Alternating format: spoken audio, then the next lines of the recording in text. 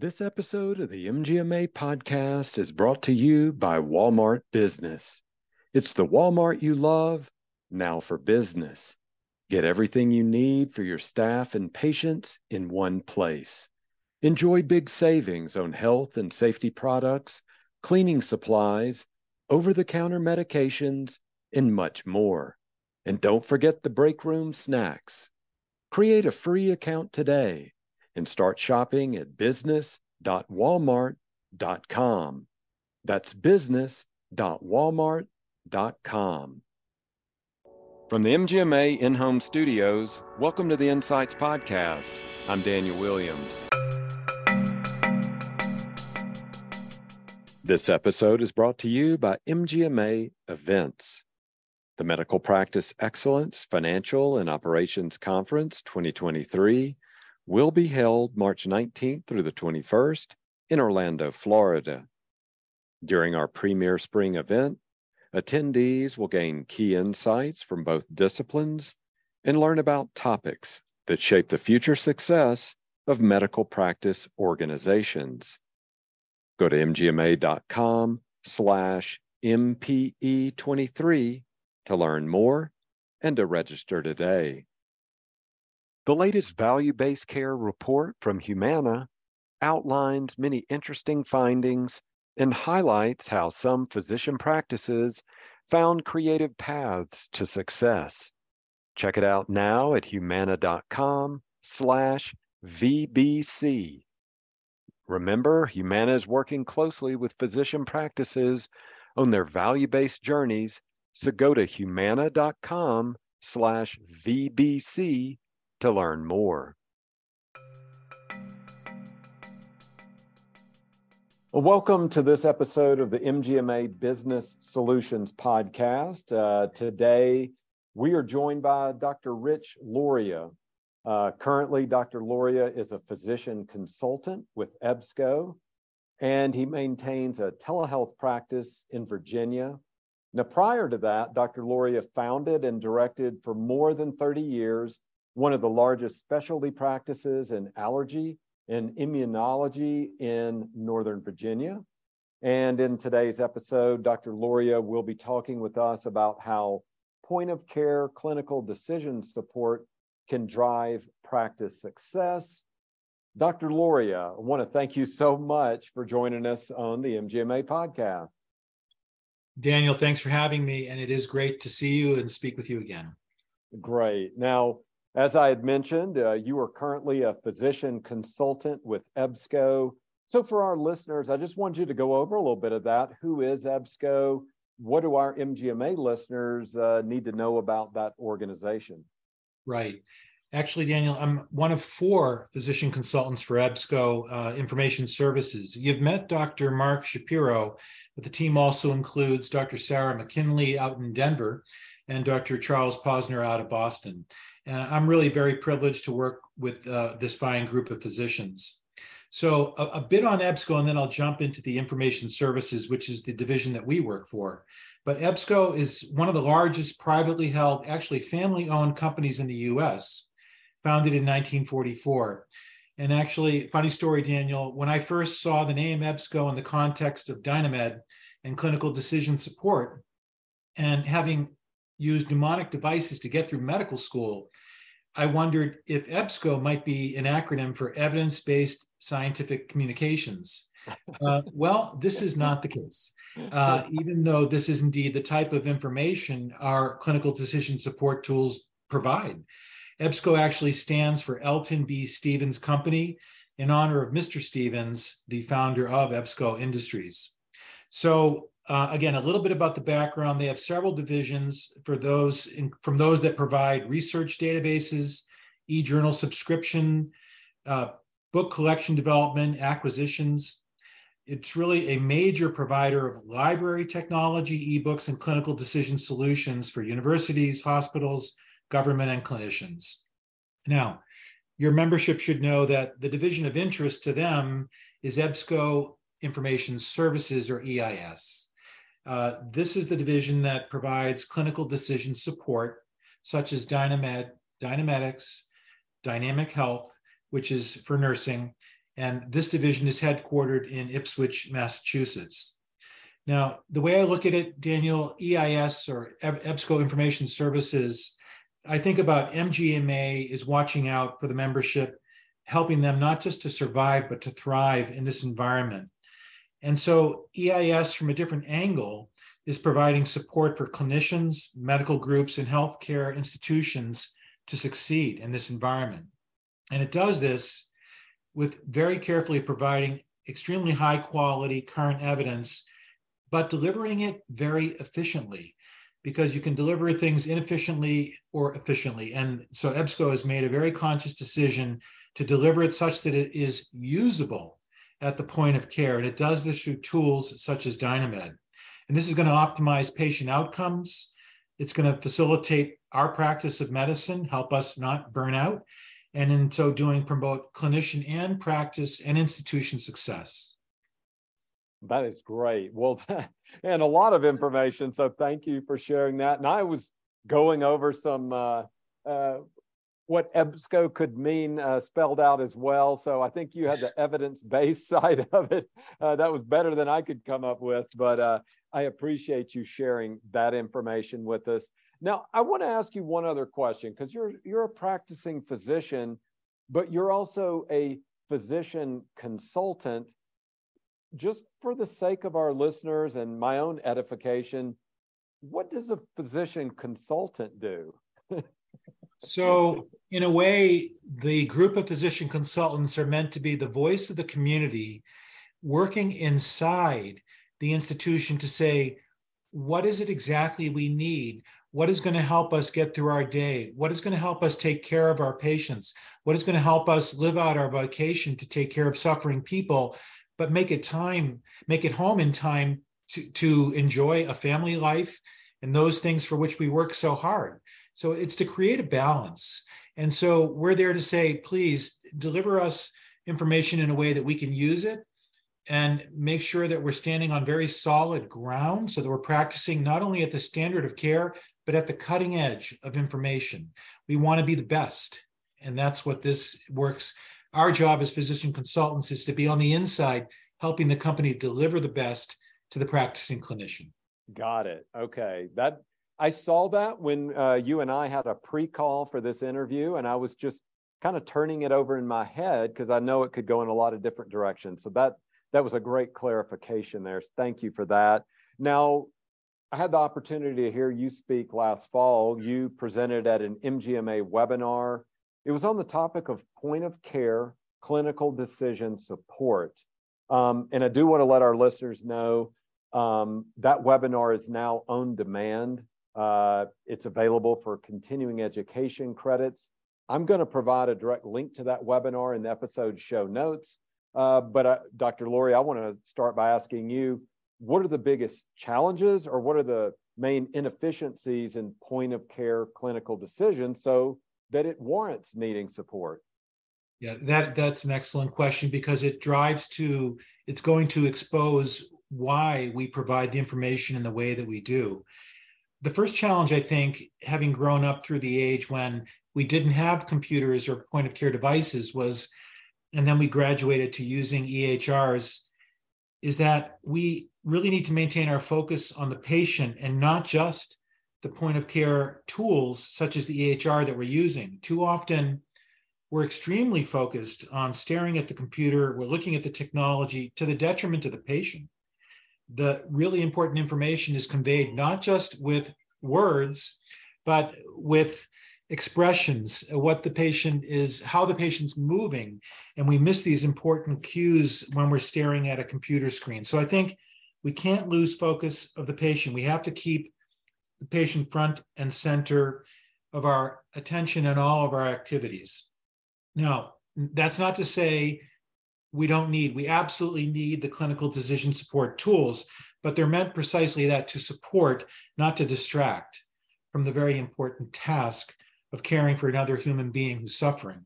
So I think that first challenge requires a lot of effort on our own part, but also it requires tools which are efficient and provide what we need, high quality information, succinctly.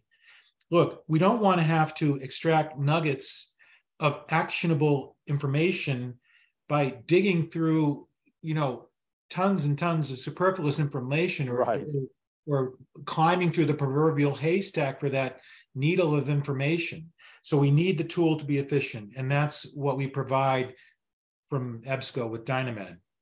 So a potential second, I think, inefficiency or challenge is the distraction of thinking that what we need is not going to be there, and that we might have to jump to an alternate platform. We have to be very confident in the platform that we use, that the information is there. And upon first glance at a bulleted format, one might think, I'm not sure all the information is going to be here. So this is what I thought when I first looked at the platform. Well, my concerns were wrong. Look, the breadth and depth of information was there. I just had to learn with progressive use how to disclose it. And we'll talk about that, I think, a little bit more. But instead of sifting through every last word on the subject, we provide actionable information. And if you need more, we can reveal that through clicking on study details or linking to primary source literature.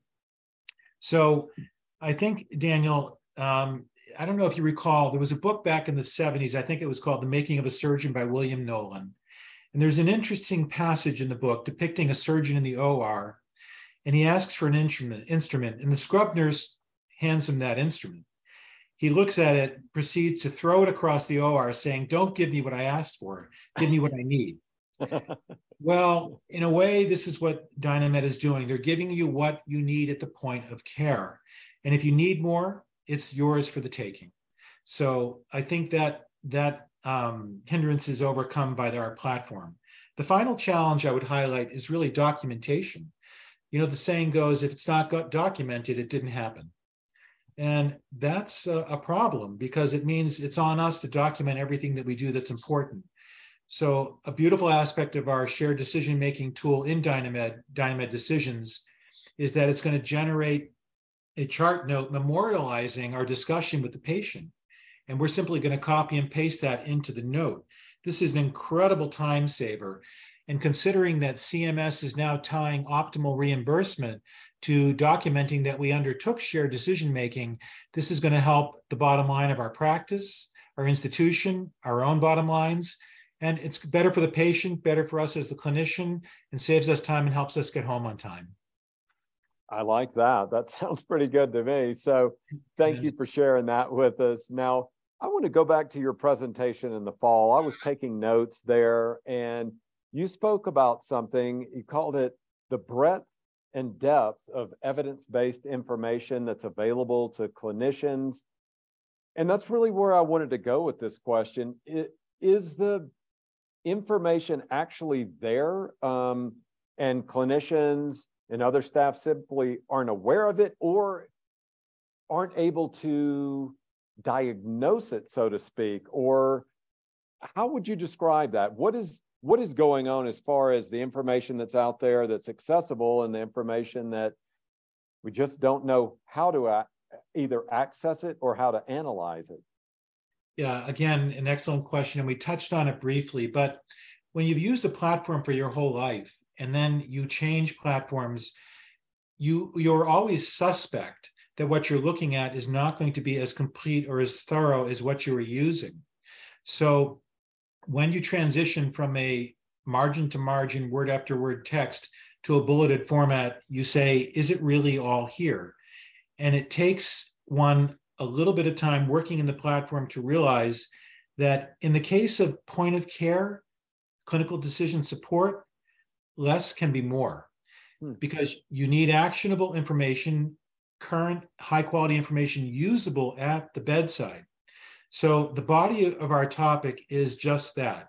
It's the most current high quality evidence, really derived from randomized controlled trials and systematic reviews, the tier of the hierarchy of clinical evidence. But if one needs more, in our platform, simply one has to click on the details or the links to primary source literature. Now, EBSCO is the largest holder of journals in the world. So one of our strengths is that link to primary source literature. And one might say, well, why not just read voluminous amounts in a tome that someone has compiled and summarized. Because we're healthcare professionals, our obligation is to read the primary source literature, to know it, to understand it, and to learn and develop as clinicians over our career. So the point of this is that that's all given to us in our platform. We're going to develop over years and years of practice, and we're going to do that. If we don't read the primary source literature, well, who will? And so that's the strength of the platform, is that we provide that right in the platform. The other section that I would draw our attention to in terms of the breadth and depth is our guidelines and resources. So we have multiple guidelines that are derived not just from the US, but offshore. And a lot of people have said to me, what's the point of having so many guidelines? Well, we do support, we're present in about 40 countries, so we do have to support the international community of physicians. But there's another reason. Providing many guidelines, again, goes to breadth and depth, allows clinicians latitude in their decision-making. So we're going to, over our careers, any seasoned physician knows this, you're going to have patients who need to be treated more aggressively. You're going to have patients who need to be treated more conservatively. But you always need firm ground to stand on to justify doing what you're doing. So if you bring up all of our US guidelines, you may have 10 or 15 guidelines that are present for treating Clostridium difficile. And you may find yourself more comfortable with the American College of Gastroenterology or the American College of Surgeons. But you have that choice to find yourself, am I more comfortable in this set of guidelines or in that set of guidelines? And so that's very important, and it goes to the breadth and depth of the material that we present.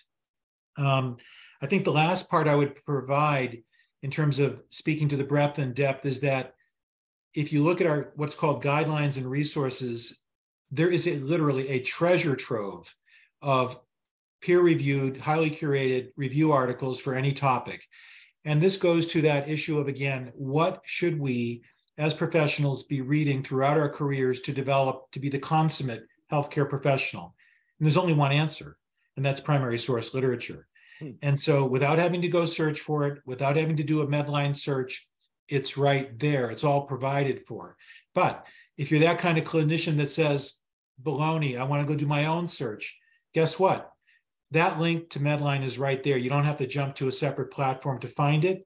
So we're saving you time, and we're giving you the breadth and depth of information that you need to take care of people and to be the consummate healthcare professional. Mm-hmm.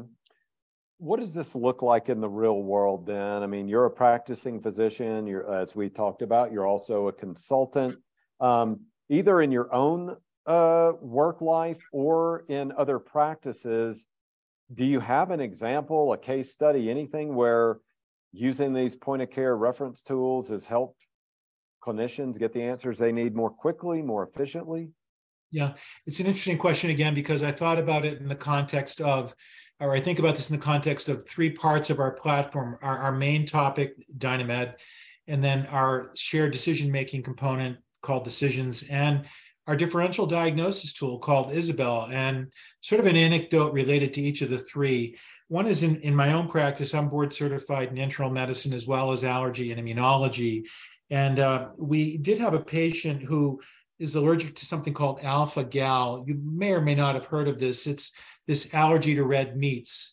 And so, but patients who are sensitive or sensitized to alpha-gal can experience serious life-threatening allergic reactions to proteins derived from pork or porcine origins or bovine or cow origins. And so there was a patient we had sensitive to alpha-gal who needed anticoagulation with heparin, which is derived from porcine sources.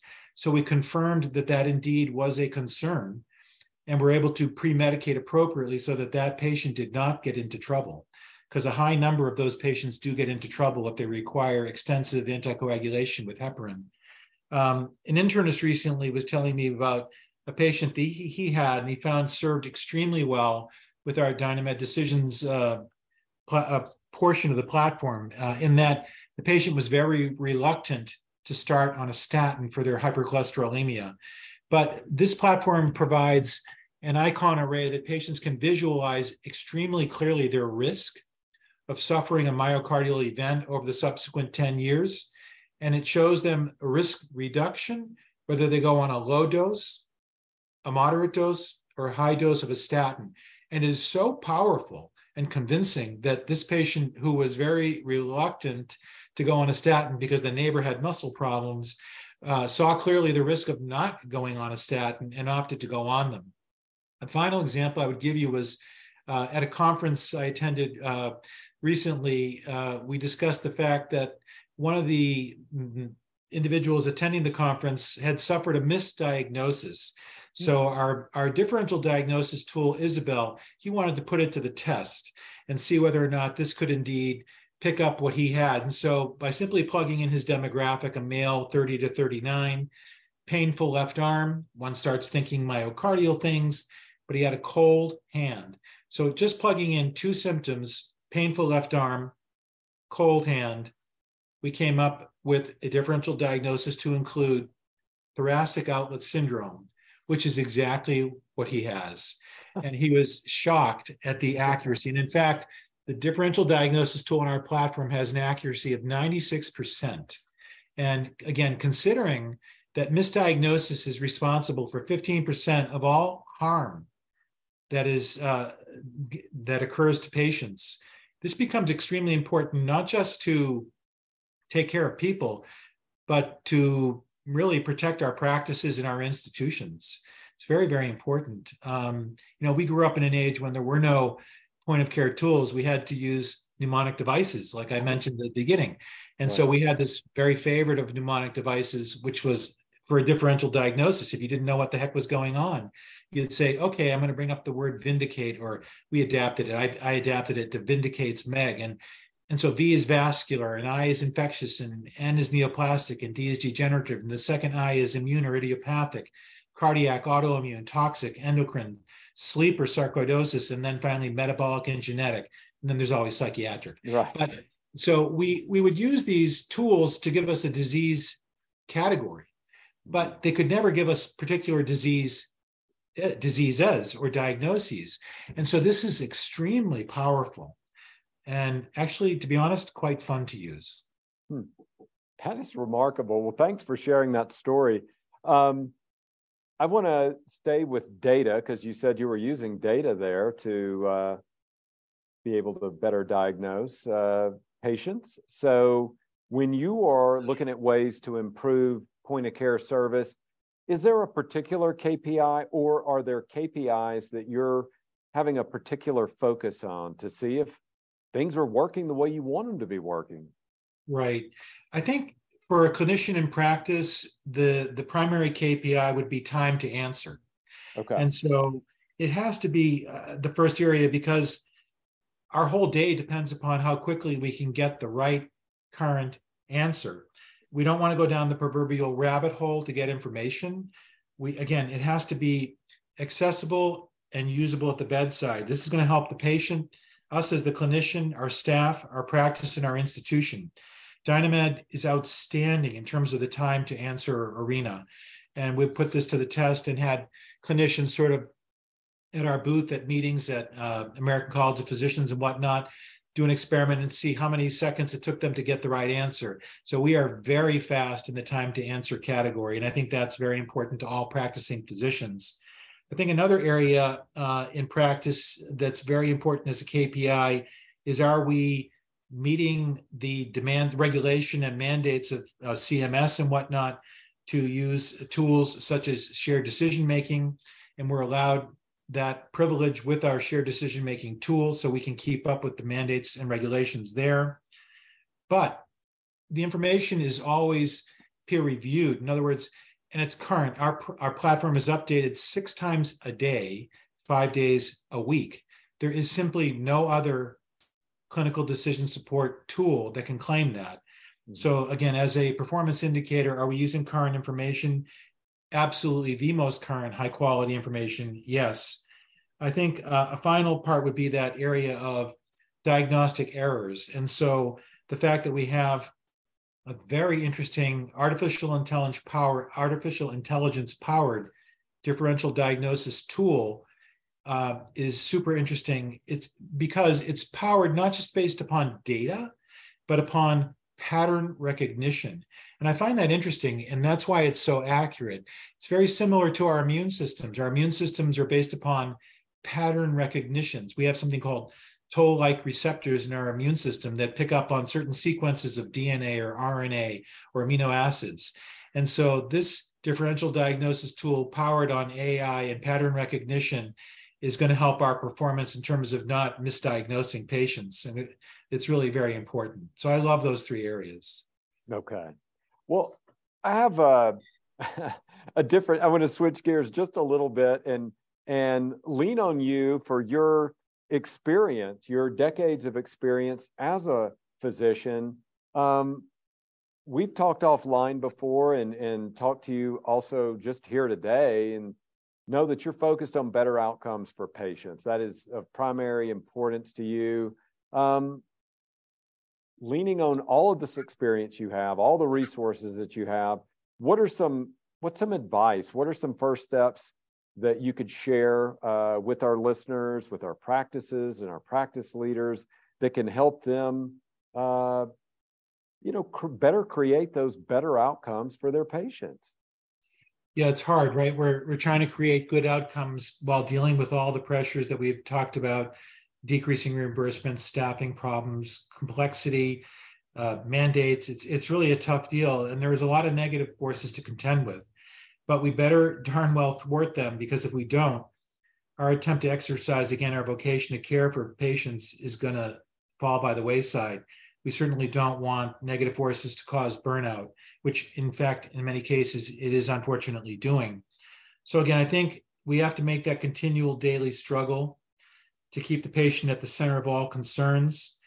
And we have to undertake that very difficult task of being an advocate for our patients. And one would say, why? And the issue is that no one else can do it. We're the only ones who can be an advocate for our patients. And this is going to require really dedicated staff who recognize the importance of this most thankless of jobs. So when we find people, employees who work with us, and who are good like that, and they recognize the importance of this mission, we better hold on to them. And it's interesting, in 30 years of practice, I had employees who persisted in their jobs for over 20 and 25 years. And I can only be very, very grateful for their presence to get through those years. And the truth is, and we all know this, right? Not all the outcomes are good, but almost all encounters are good, especially if we undertake them with some degree of compassion. And I think it was at least attributed to Maya Angelou, who said, "They may forget what you said, but they will never forget how you made them feel." And I know my patients forget what I said because they don't do it. And so we write it down so that they will do it. But it may serve us well to repeat this, because we have the power through the touch of that physician-patient interaction to make our patients feel our compassion. And again, not all the outcomes are going to be good, but we have to focus on it, that at the end of the day, we've done a lot of good to people just by being there for them and supporting them. It's funny. I think a final thought on this is, we're physicians, and one of the definitions of a physician, which I was taught by one of my mentors in St. Louis at WashU, where I was training, was it's the person who knows what to do when things go wrong. And that is true, but it's also true that they keep on moving the goalposts. And so, it's hard to keep up. And so we have to recognize, no matter how smart we are, no matter how good we are, no matter how proficient we are, that we need tools to help us. There's a certain dose of humility there. We have to recognize that the time is past when one physician could master all the information they need. We're beyond that. We need tools to help us. And so we have to find a tool that meets our needs, that helps us practice at or above the standard of care, and that is efficient and cost effective. And again, I think we all need to recognize that now and adopt whatever tool we can that helps us the best. And also, we need to enlist the cooperation of our patients. We need to tell them that the healthcare environment is tough. There are a lot of mandates and regulations, and we need their help because there's a lot of documentation that is required. And for us to take care of them efficiently, we need their help in that task. So those are how I view some of the main issues of getting through practice, but always focusing in on the good. And at the end of the day, we did try to do a lot of good, and that's something that not every profession can claim, but I think we can. I love that. And I think that's a great way to conclude this conversation. So, Dr. Loria, I want to thank you so much for joining us today and sharing your story and frankly, sharing the insights about point of care support. So thank you so much. Thank you for having me, Daniel, and best to all your members. All right. Well, that is going to do it for this episode of MGMA's Business Solutions Podcast. I want to thank Dr. Rich Loria, physician consultant with EBSCO, once again for joining us as a guest. And thanks to MGMA Events for sponsoring this week's show.